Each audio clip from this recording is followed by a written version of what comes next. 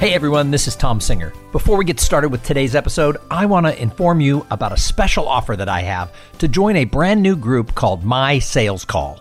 If you work for a small business or if you're a solopreneur, having some people to talk about ideas and best practices and to have a focus and accountability around sales is so important. It's so easy to get caught up in the busy work that we don't do what we need to do to drive the sales in our business. So I have started a weekly call where people can get together and share ideas around sales and then make a commitment to the group of what they're going to accomplish for the next week. It's just like if you work for a big company, your sales manager would have a weekly sales call. This is your sales call. Go to mysalescall.com to find out more and sign up today. Welcome to the Cool Things Entrepreneurs Do podcast with your host, Tom Singer. In each episode, we explore the interesting lives of business leaders, entrepreneurs, solopreneurs, and others who have a healthy dose of the entrepreneurial spirit. It is time to explore something cool. Now, here is your host, Tom Singer. Hello, and welcome back to another episode of Cool Things Entrepreneurs Do. Thank you so much for pulling your chair up to the cool kids table. If you're a regular listener of the show, you know that I started this so that I could have access to really smart people who are doing cool things. Because from time to time, in working for myself now for 11 years, and I'm a true solopreneur, I work alone. I have a couple of contractors who help me from time to time, but for the most part, I'm in this game by myself. And every now and then, I've hit a plateau or a wall. And I learned a long time ago that one thing is true, and that is success leaves clues. So I found that if I could get to have great conversations with really successful people, they couldn't help it. They were going to give me a nugget, an idea, a theory, or a concept that I could put into play to help me grow my business. And guess what? Because I do this as a podcast, it's here to help you as well. So I think today is going to be a fun episode because we're talking to a serial entrepreneur. We're talking to somebody who, when I talk about success leaves clues, he probably has a basket full of clues that he's going to drop on us. And Ben Lamb is the CEO and founder of Piper Giant. We'll talk a little bit about that in just a minute, but he really is. He's a serial entrepreneur. He has always been a technologist who has been chasing the next wave of sort of what's new in technology. And these days he works in and around AI and defense. And we're going to kind of unpack what he does, what he did, and why he's so successful. So Ben Lamb, welcome to Cool Things Entrepreneurs Do. Yeah, I'm glad to be here. Thanks for having me. So, Ben, I don't read the bios that, your fancy PR people send because I think it's better to hear it straight from you. So could you please kind of walk people through what is your history? How did you get into being a technology entrepreneur? And then tell us about Piper Giant. Well, I've always been really interested in, technology.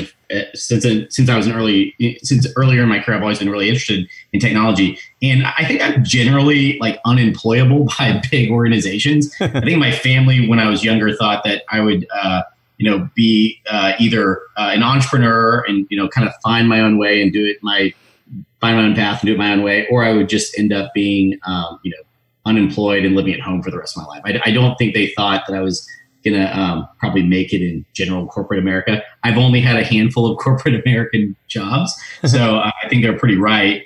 And so I started pretty early. When I was in college, I started an e-learning company. I had this whole thesis that, at the time, e-learning was black text on, a white screen. It was really, e-reading more than e-learning. And I thought, well, why can't we, e-learning be sexy? And to date myself, it was the days of Flash before, Apple and everyone else killed Flash back in the day. And so when that was the evolution of the web where everything went from static to everything had to move all of the time. And so I started applying that to e-learning. So built an e-learning business in college, some great customers like Genentech and Whirlpool and Toyota. Where did you go to college? I went to Baylor University in Texas. Oh, nice. And where do you live now?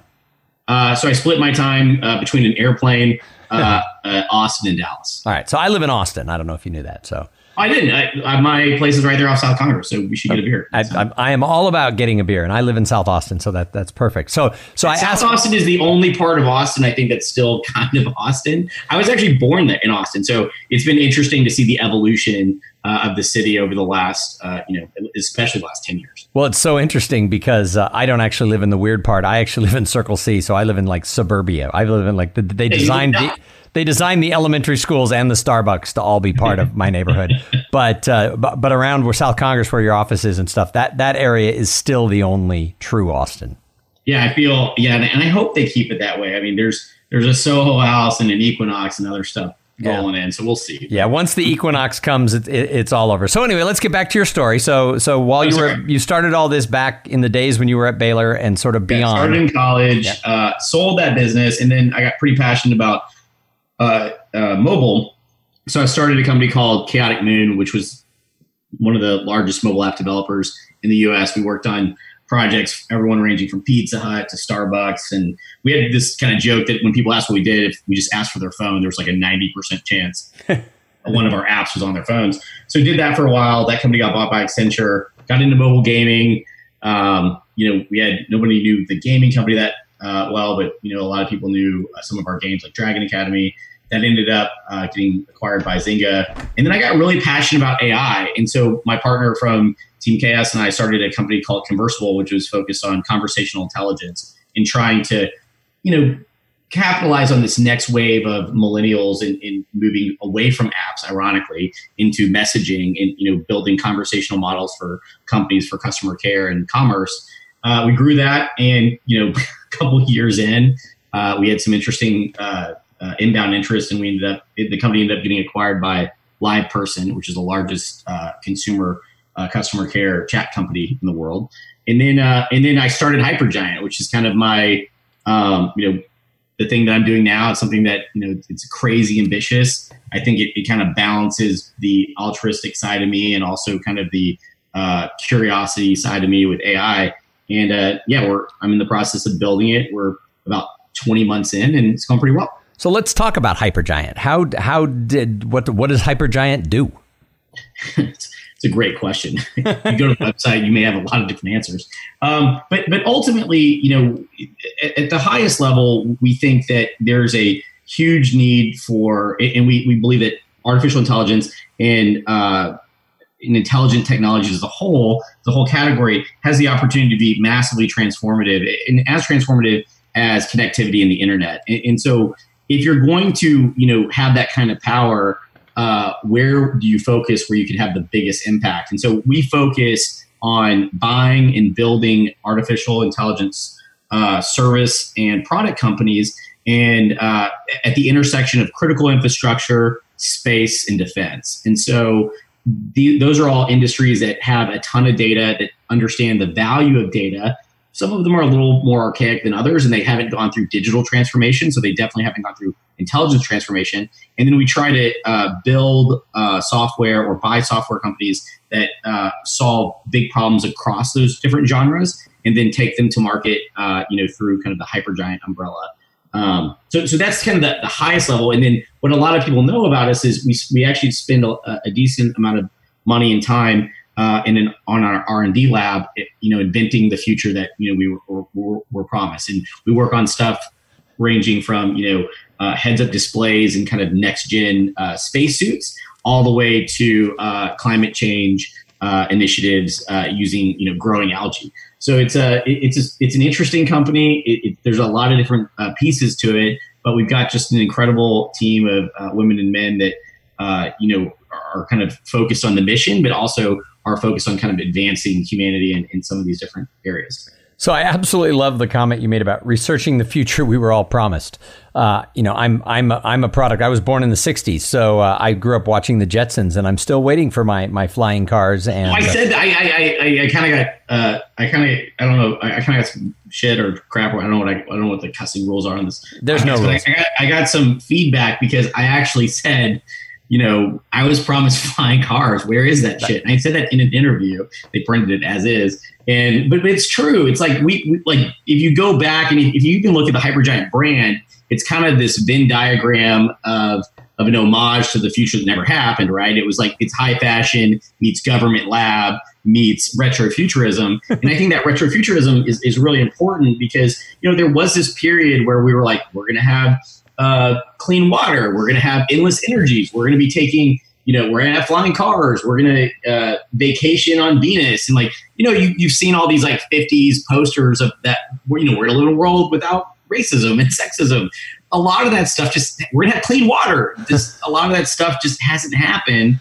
And so I kind of feel like we're at this really unique time from a geopolitical perspective where technology companies were supposed to usher in that golden age, right? And what did most technology, all these companies that were going to like do no evil and be amazing, what did they do? They stole our data and sold it to the biggest bidder.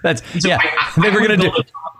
So I want to build this company that like, people want to rally behind. And so, our messaging and our soul of the company is really focused on while we do have to do a lot of work to, obviously make money, we want to make the world more efficient. We want to make the world better. And we want to be a company that people want to believe in, because I feel like that's been lost in technology. I feel like technology has gone from the usher in of the golden age of humanity. It's now technology companies are the evil bad guys that steal your data, right? And so I think there's an opportunity to build a company that stands for something in the technology sector.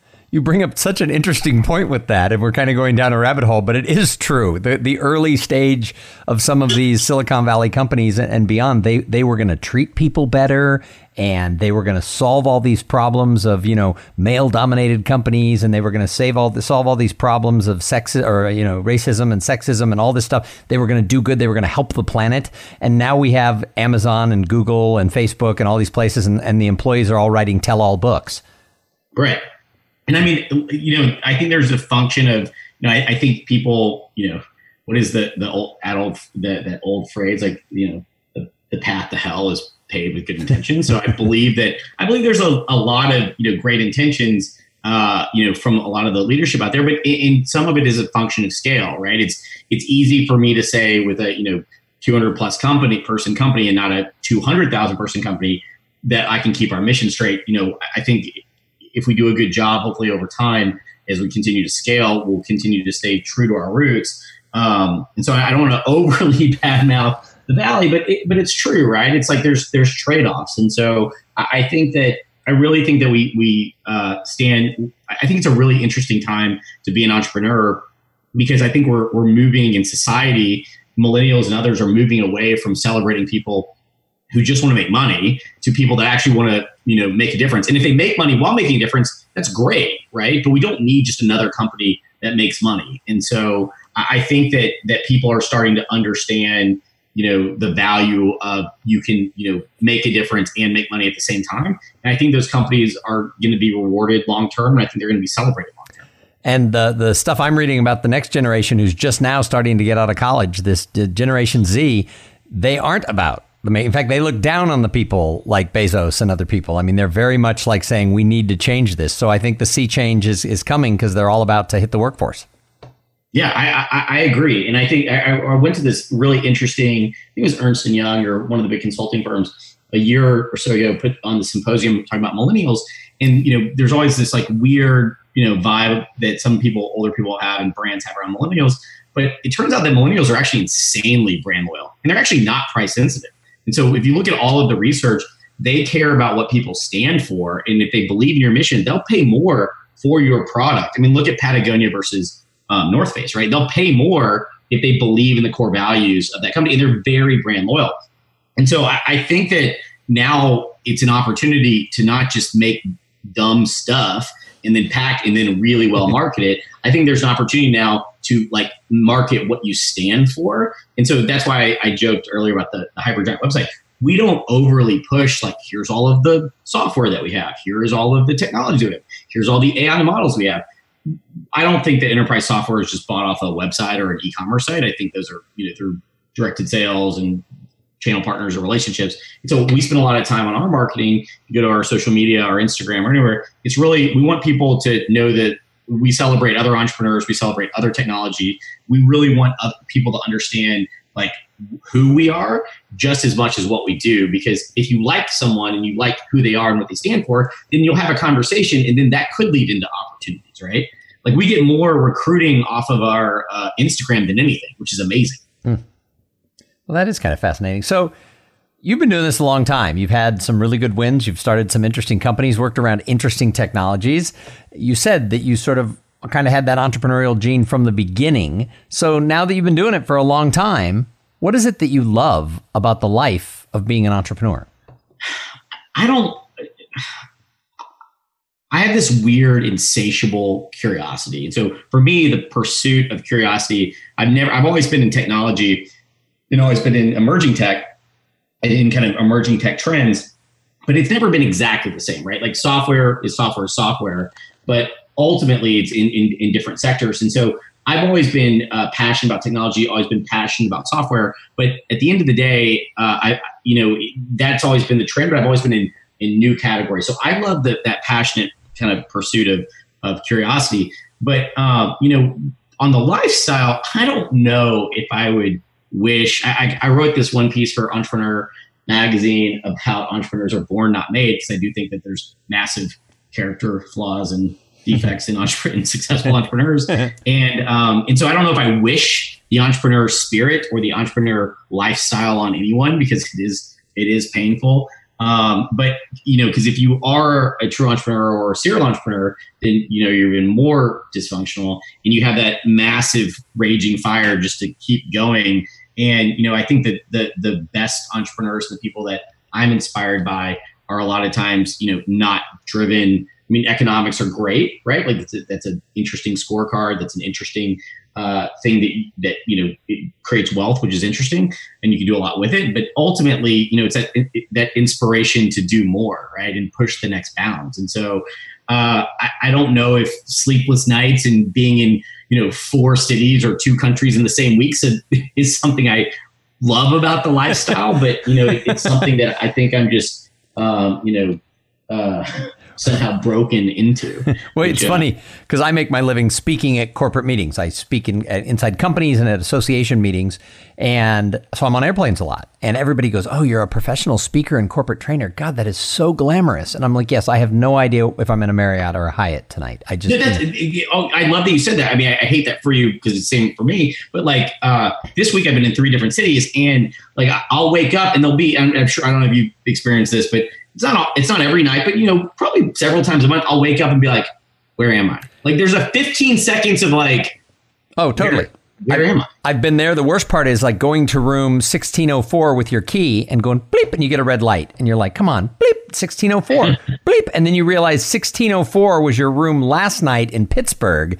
And tonight you're in Philadelphia and you're in room 129. It's like, I have been there. And so, it is, I think it's over, like, I've written a couple of things that are darker, and it's not to paint a negative picture on entrepreneurship, but it's just, there is a trade-off. And I do think that people should be more realistic about it. And a lot of times it's over glamorized, right? Because people see the results of successful entrepreneurs. People see an exit, right? They read a press release, but they don't know, they don't know about the board fight that you had to approve the R&D budget to build a product that doesn't make any money.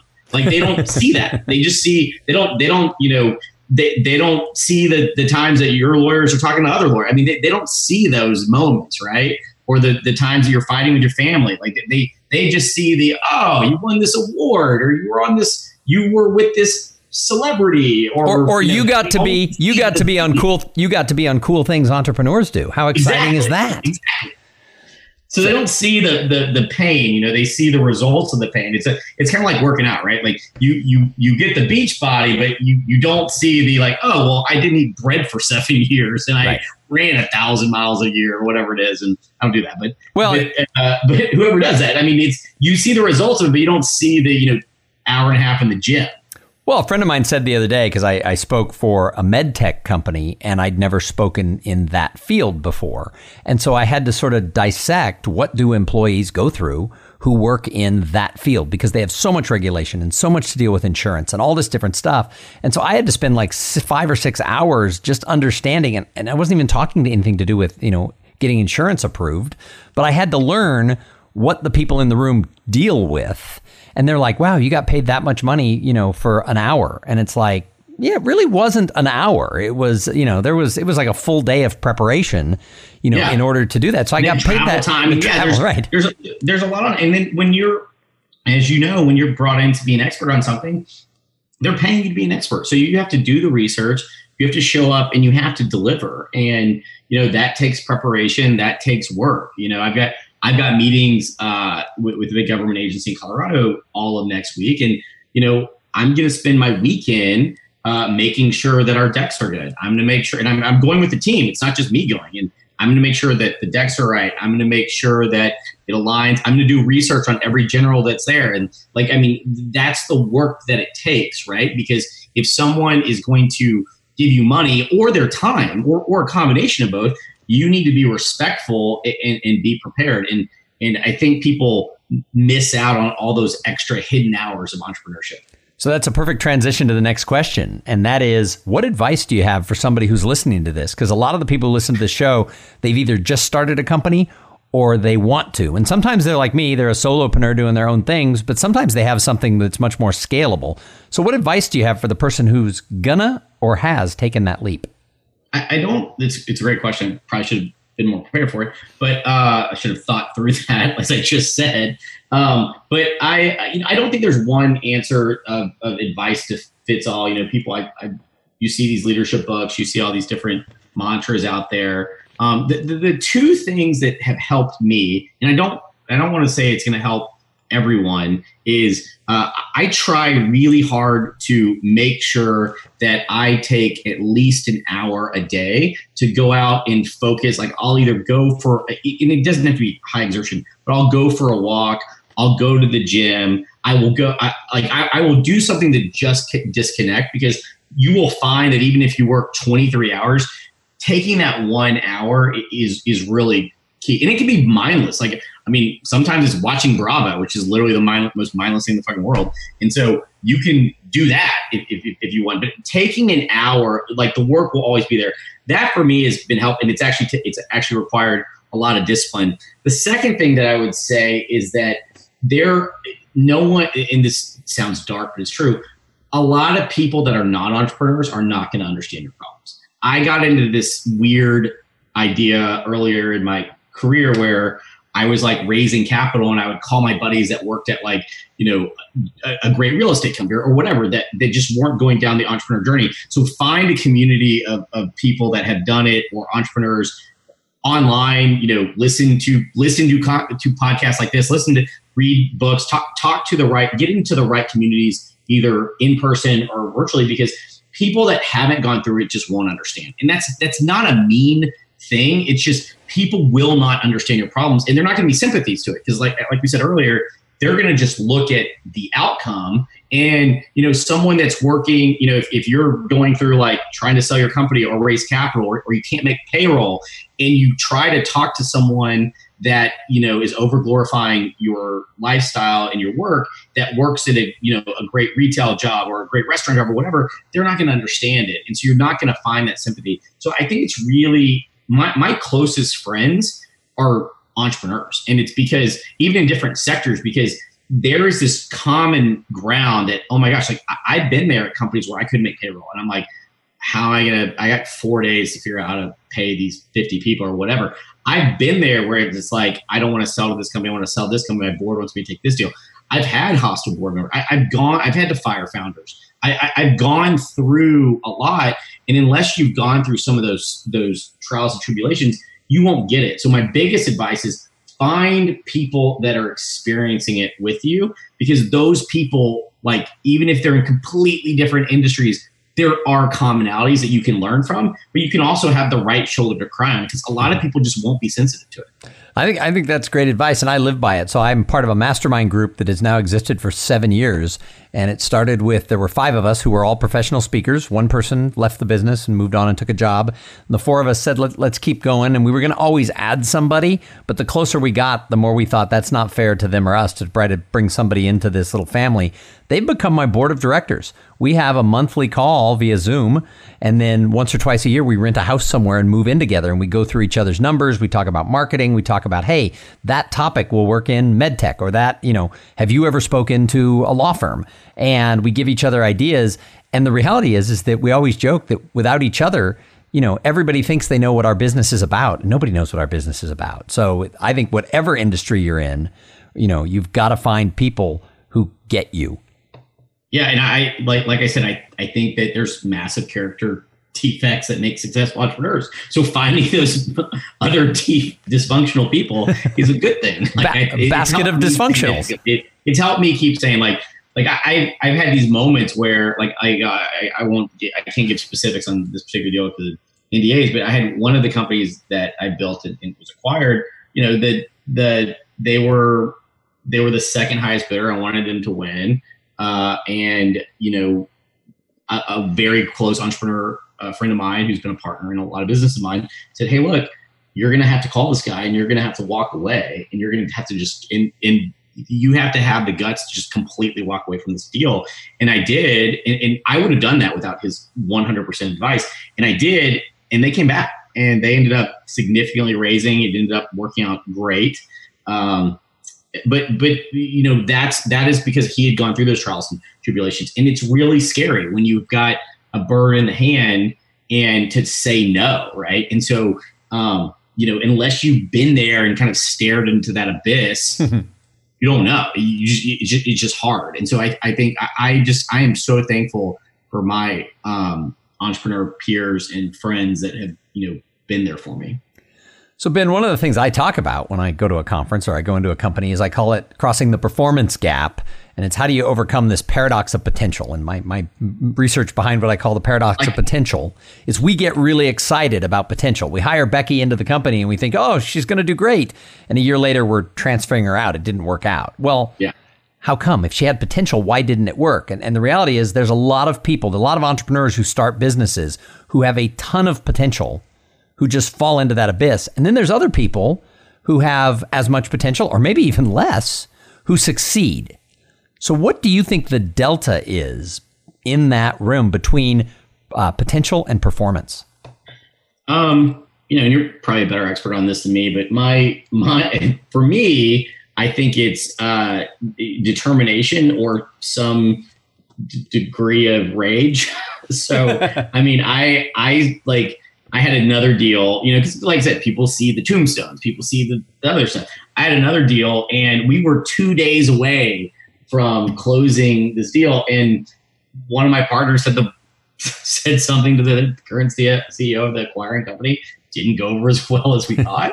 And in 2 days, docs were done, $500,000 legal fees, and they walked. And then, we had an interesting company and we had other suitors. And so it actually ended up being a better outcome. So I'm glad it worked. I believe that I think the universe takes care of us and we listen to it. We'll end up where we're supposed to be. But, it's just determination. At that point, I think that there are these moments that would break people, right? It's like you're 2 days away from, a great return for you and your employees and your investors and a great home for everybody. It was just a massive win and then fall apart after, 6 months of deals and negotiation. I think that breaks people. And so if you can just get up the next day and just go do it, I think that's helpful. I was a couple, like a month and a half ago, I was speaking at Spacecom and I was with one of our employees, and we ended up having meetings with, we were speaking all day, and then we had one of our advisors, Bill Nye, was there, so we had stuff with Bill, we had dinner with Bill, and then we had a drinks thing with Google, and so we had all of these meetings set up. Where it was a full 7 a.m. to 2 a.m. day, to 2 a.m. the next day, and the next day we had to be at Johnson Space Center, which is 45 an hour drive south at 7:30, and got in the car and he's exhausted. And that meeting was to kind of shepherd some of our VIPs and hosts that we were going to walk around and show some behind the scenes stuff at NASA, which is pretty cool. But it wasn't like an actual meeting. And my long-term friend and an employee turned to me and said, "I now know sometimes what I never knew," because he was an entrepreneur at one point in his career. He said, "One of the things that I found about you is that it's 6 a.m. and we went to bed at 2 a.m. and you are literally, bright-eyed and bushy-tailed, drinking a Red Bull, ready to go to, 8 hours or whatever it was in Johnson Space Center. And it's just about putting in the work." And so that story, that was just a real recent example of we were all exhausted, but we just had we made the commitment. You just have to go in there no matter how tired you are. And so I don't think enough time people just realize that part of the secret sauce is just putting in the work and showing up. It's like if a deal falls apart, go find another one. And it may take 6 months. It may take a day. It may take, in the other case, the other example, it only took a little bit of time. But just show up and do it. Absolutely. Hey, I've got a couple more questions for you before I'm going to let you go. But first, great. I got to thank the sponsor of this episode. So this episode, it's brought to you by Podfly Productions. Podfly, they take the time and the headache out of creating your own podcast. Podfly sets you up with the right equipment, training, and guidance to ensure that you're going to sound amazing. They do all the heavy lifting and the technical work so that you can focus on creating great content, growing your audience, and interviewing really cool people like Ben Lamb. Hey, if you want to start a podcast, and I know that some of you do, jump over to podfly.net/coolthings and check out the offer that they have for the listeners of this show. So Ben, I call this show Cool Things Entrepreneurs Do. What's the coolest thing you're doing right now with your company? NASA, I will argue, is the greatest brand that America has. Like, regardless of where you go in the world and what they think about, the U.S. currently or policy or whatever, people love NASA, right? Because it stands for hope and it stands for admiration. It stands for like kind of reaching the impossible. Getting to work, we get to work on a lot of really cool things, which is exciting. A lot of which that's but for big big industrial companies, and also for the federal government that we can't always talk about. But getting to work and getting to go to NASA Marshall, getting to go to Johnson Space Center, getting to sit down and understand the problems that they're working on, and seeing where you can collaborate and help. It's to me, it's a big open box of areas. But like, one of the things that our R&D team is working on right now is next gen heads-up displays for non-persistent heads-up displays for firefighters, for astronauts, for all kinds of different use cases. But it's like that kind of thing goes back to our core mission of inventing the future that we thought should already be here. Like, we didn't think of these things, but having like kind of that heads-up display like you see in a movie for astronauts to give them all the data that they need. It's a really cool project. It's an R&D project. Most people forget that the R in research and development stands for research. So it's not just development. It takes a long time to figure out this stuff.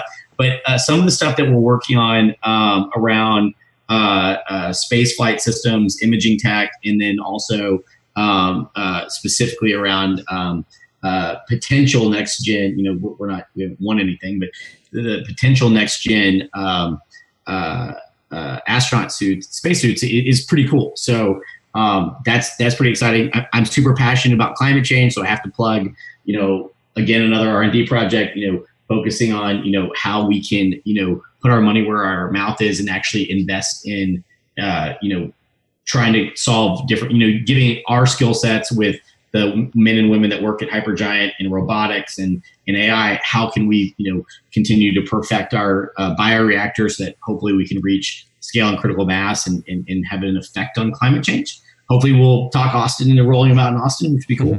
I think those are the two big areas that every day, no matter what you're working on or what problems you're going on, it's like, oh, we're doing really cool stuff that we do. I was gonna say both of them. I was trying to decide which one was cooler, that you're actually doing things to help the environment, or that you get to work at NASA.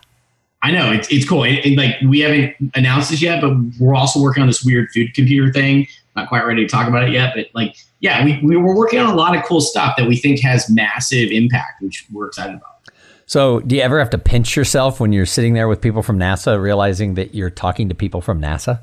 I mean, what's weird is like, they're asking us ideas and questions, and I'm like, you guys work at NASA. Like, why am I here? Why did you let me in the building? So I got to tell you a funny story. So I have a 23-year-old daughter, and when she was a little girl, her whole dream was to be the head of NASA.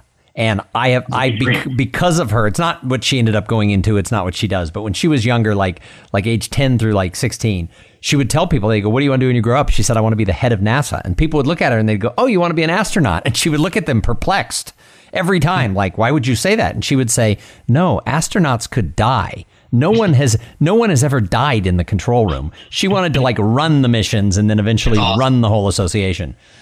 That's awesome. I mean, it's a great thing. Like, who doesn't love, I mean, space is cool. And it, to quote Bill Nye, space brings out the best in us. Like, there's been a ton of technologies and a ton of great international collaboration around space. And so it's a hard, it's a hard thing not to get behind. So when you get to hang out with like Bill Nye, or you get to do things like this, again, I find that in my job, right? I get to speak at these conferences, and all of a sudden I'm sitting there, getting to have breakfast with, I've had breakfast with Gene Cernan before he died, the last man to walk on the moon, because I was going to be interviewing him live on stage.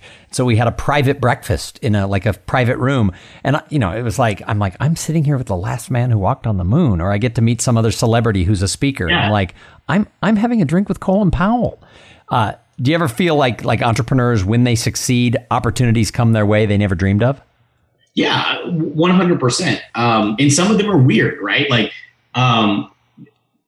Gene Simmons is a weird friend of mine. I mean, we don't see eye on a lot of things, but like, and I would say we're close friends, but like, he's like pinged me, he saw one of the previous companies, wanted to get involved with it. And I was like, no, but I'm not with him. So it's kind of interesting, he invited me to a couple of concerts. So it was just kind of weird and interesting, where it does create these unique opportunities, right? Which are cool. And sometimes they're weird and insane. And sometimes you create this, like even though I've done it now a bunch, like when I went with some of these folks on this, on one of the NASA tours, and they got to see some of this stuff, the look in these like amazing people's eyes that do all this great work, they were like childlike wonder behind the scenes at NASA, right? And so it's like, whoa, I've done this really cool thing, and now I've been able to show other people this experience. It's cool, and it is cool. It is exciting.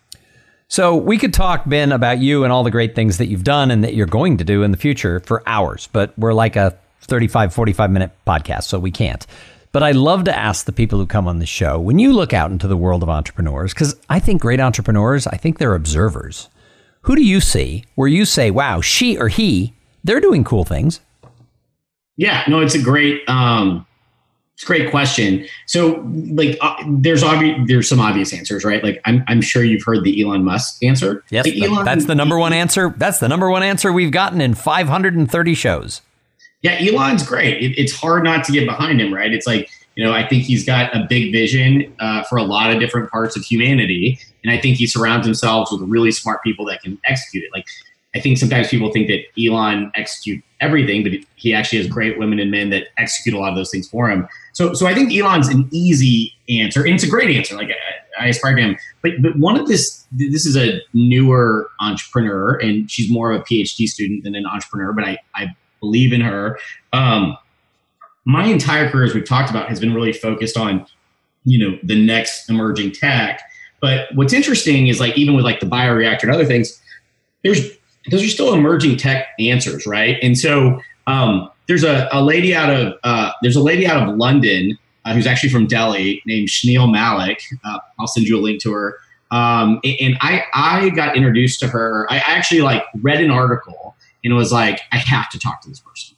She either is a PhD or is a PhD candidate in London, and she's from India. And she was like, the water in Delhi in this particular area was like highly, was highly polluted. And what happened is the pollution in the air, when it rains, or the pollution collects on the buildings, and then when it rains, that water runs down buildings and it goes into the water supply. And so she she's a designer, and she actually created this like bio-integrated design. And it's awesome. We'll get Fleischman or someone to send you the article. I'll send you the article. And she's so inspiring because she changed my perspective, because I always think technology first based on my entire career, right? Technology. the technology needs infrastructure, needs connectivity, needs power. But like there are so many parts of the world that need solutions that are also low tech. So Chenille has invented these tiles that are beautiful, by the way. They go on the sides of buildings that you can literally are bio integrated, designed in a way that like it's designed to grow algae. And so what's amazing is they do great carbon capture. The sides of buildings are beautiful and green and they're alive, and then it cleanses the air, and it also helps when pollutants go through runoff, and the runoff from a building goes through these tiles. It actually helps purify the water, and it's inspiring because it wasn't this mythical algorithm that solved all these things. It wasn't this like crazy, computer chip or robotic future spaceship. It was these tiles. There's no power. They're just tiles, just designed the right way. And she's actually made me think like there's got to be solutions for developing nations and in certain areas of the globe to combat climate change and pollution and all these things that are low tech. You don't have this infrastructure. And so she was the most inspiring person that I have come across in a long time. I'm a huge fan of hers. So I mean, I love the Elons of the world, but like this lady who like literally like saw this need in her home and then went to school and solved it. That to me, there's nothing more entrepreneurial than that, right? Noticing a problem and solving it. Amen. I think that's great. That's a great answer. And if you'll send me that link, I'll put it on the page on tomsinger.com/podcast that corresponds to this episode. And the last question that I ask everybody is, what do you do to give back to the greater good? Because here's my theory. If we're fortunate, and I think entrepreneurs, we're fortunate. If you're fortunate and you get to do what you want to do and you get to create your own path in the world, you got to do more than make money. I mean, making money is nice, but you got to do more. So what do you do to give back to the greater good? Oh, it's a great question. So I would say answer in kind of three parts. One is I do donate money just straight up to certain charities I believe in, because I think there's great people doing great things that you should support. Number one. Number two is time is a big commodity to me just as much as, or more so even than money. And so there are a couple of nonprofits that I'm excited about. I think are important that I sit on advisory boards and I advise, like the Planetary Society, which is the largest space advocacy and outreach nonprofit in the world, which I think is really important because I think specifically in this time and the non-militarization of space, it's a really important time I think for that. And I sit on some others that I think are interesting and important. And then the third is, and I haven't done this full disclosure until Hypergiant. So, it's newer, but, I really want Hypergiant to be mission driven. And so we're working on things like climate change. We're working on things like how do we make firefighters and soldiers and astronauts lives safer. We're working on how do we create software to make oil and gas companies more efficient, right? And because that's actually better for the world. Like people love to think negatively about oil and gas, but I'm like, yeah, in 100 years, they're going to be selling you your power. It's just not going to be made from, dead plants and dinosaurs, right? It's made from more renewable sources, but those energy companies aren't going anywhere. So the better we can make them, the better they move into this. And so, I try to spend a lot of our time at Hypergiant staying core to that focus. I haven't done that at other companies I've started. They've been mostly focused on a product or service or in the growth, right? But this one, we really do try to practice what we preach. And so those are kind of my big three things, right? Like the work that we do, not for clients, but out of R&D, we really want to make a world a better place. I'll give you one other quick example. We worked with the great folks at Booz Allen, and they released this AI model marketplace so that all these government agencies and companies could take models from all these different companies and use them. And the models that we developed, the first one was a disaster mapping system for first responders. That's not something that we had the ability to go build a whole business around, or does it fit our thesis? But we had great people at Hypergiant that were able to build these models, upload them into the system so that FEMA and other first responder agencies can use satellite imaging and understand and prioritize and relevance rank where to help based on the most amount of damage, which you can't get from a street view. You'd have to get from satellite imaging. And so this is color coordinated. It's super, super effective. And and so even with that, we're looking at how can we invest the great minds of the women and men at Hypergiant to build cool things that can also like help, right? And so those are kind of three things. The writing the check's easy, the giving the time's hard, and then making sure that no matter what we're doing at Hypergiant, we stay true to the mission is key. Yeah, I loved all of that. And I've been asking this question since the beginning because it's something that I did when I started. And again, I'm a little guy. My business isn't going to scale. My business is me. But early on, my wife said, look, we're very fortunate. You're making some good money. What do we do to give back? And I didn't have an answer to that. And I talk about this on the show sometimes, but it's been a while, so I'll tell the story again. And that is when I started speaking professionally, I actually had a full-time job, so it was side money. We started taking just a percentage point or two, and we started giving it to a charity. And we specifically chose the Dell Children's Hospital, and we created an endowment called the Kate Singer Endowment for Craniofacial Research. And it now exists at Dell Children's and Rady Children's Hospital in San Diego. And I thought, maybe someday it'll grow to $10,000 for research for kids born with craniofacial abnormalities. Because my daughter Kate, who will turn 18 in just a couple of days, my daughter Kate was born with a condition where the bones in her head were fused together. And she needed to have her entire skull rebuilt. And there was no Dell Children's Hospital. We had to travel across the country, find the best state-of-the-art hospital and doctors. And at that time, we ended up at Rady Children's in San Diego. And then when Kate was about 5, they opened Dell Children's Hospital. And by the way, she's fine. You'd never know that they removed half of the top of her skull. It grew back. Her head looks like a cantaloupe, not a watermelon. I mean, it's all good stuff. Yeah. But we started giving there, and then we started splitting the money and giving part of it to San Diego. Well, fast forward 15 years or 13 years, it's now over $70,000 that we've donated and raised for the two funds. That's awesome. Well, and the thing about it is that I don't come from a family that has their name on the wall of a hospital, and I don't have venture-backed companies like some of you entrepreneurs. I'm just a guy who just gave a little bit and just kept doing it for 13 years. And one day we looked up, and that's what it was. So I was like, wow, if I can do that, just being a guy who goes and gives some speeches at companies, what if every entrepreneur just found a little way to serve? And I don't think everybody does. And that's sort of my little mission, is convince people to do it. In fact, I give a TEDx talk called The Art of Giving Small. And that's what it was all about, is how you don't have to be rich to actually have an impact. Because $70,000 is a lot of money for research. Yeah, no, you're 1,000% right on a little bit goes a long way. And like I wish I could sit here and say, oh yeah, I've always been like this. I haven't. It took a while, and it took some hard days in the mirror to get to the point where I did it.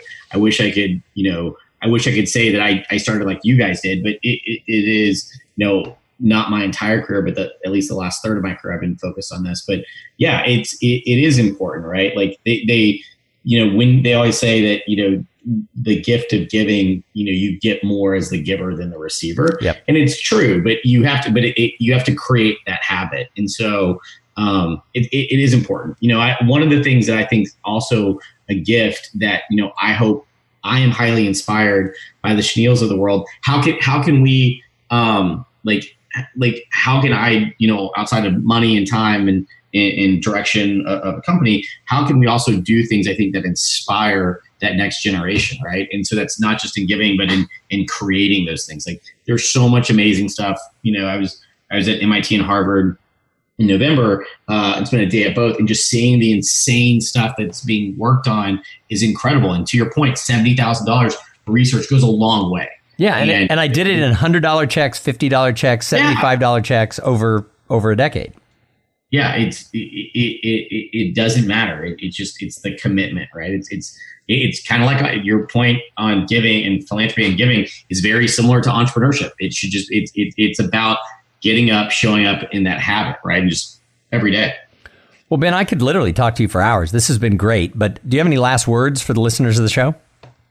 I mean, just thanks again for having me. And, if you love artificial intelligence, space, trying to save the world, or at least play a little piece of it, check out Hypergiant. Great. Well, I think I will be checking out Hypergiant. And I apologize. In the introduction, I actually mispronounced the name of your company. So you'll have to forgive me.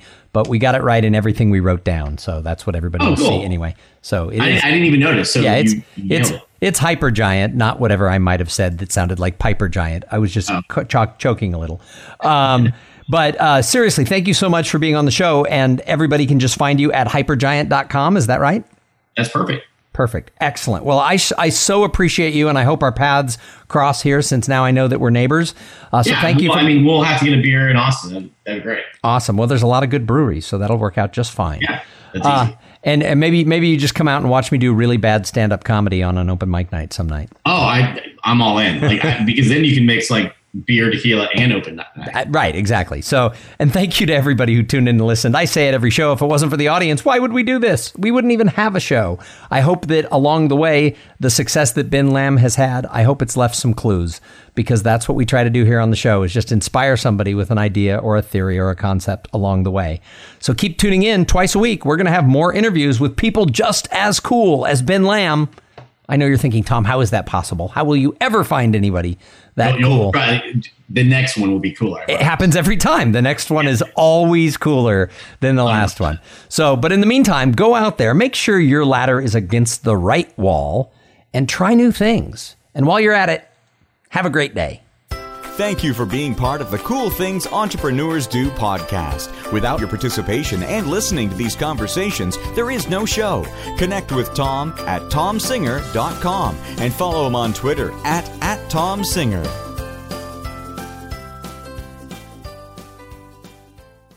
This podcast is a part of the C-Suite Radio Network. For more top business podcasts, visit c-suiteradio.com.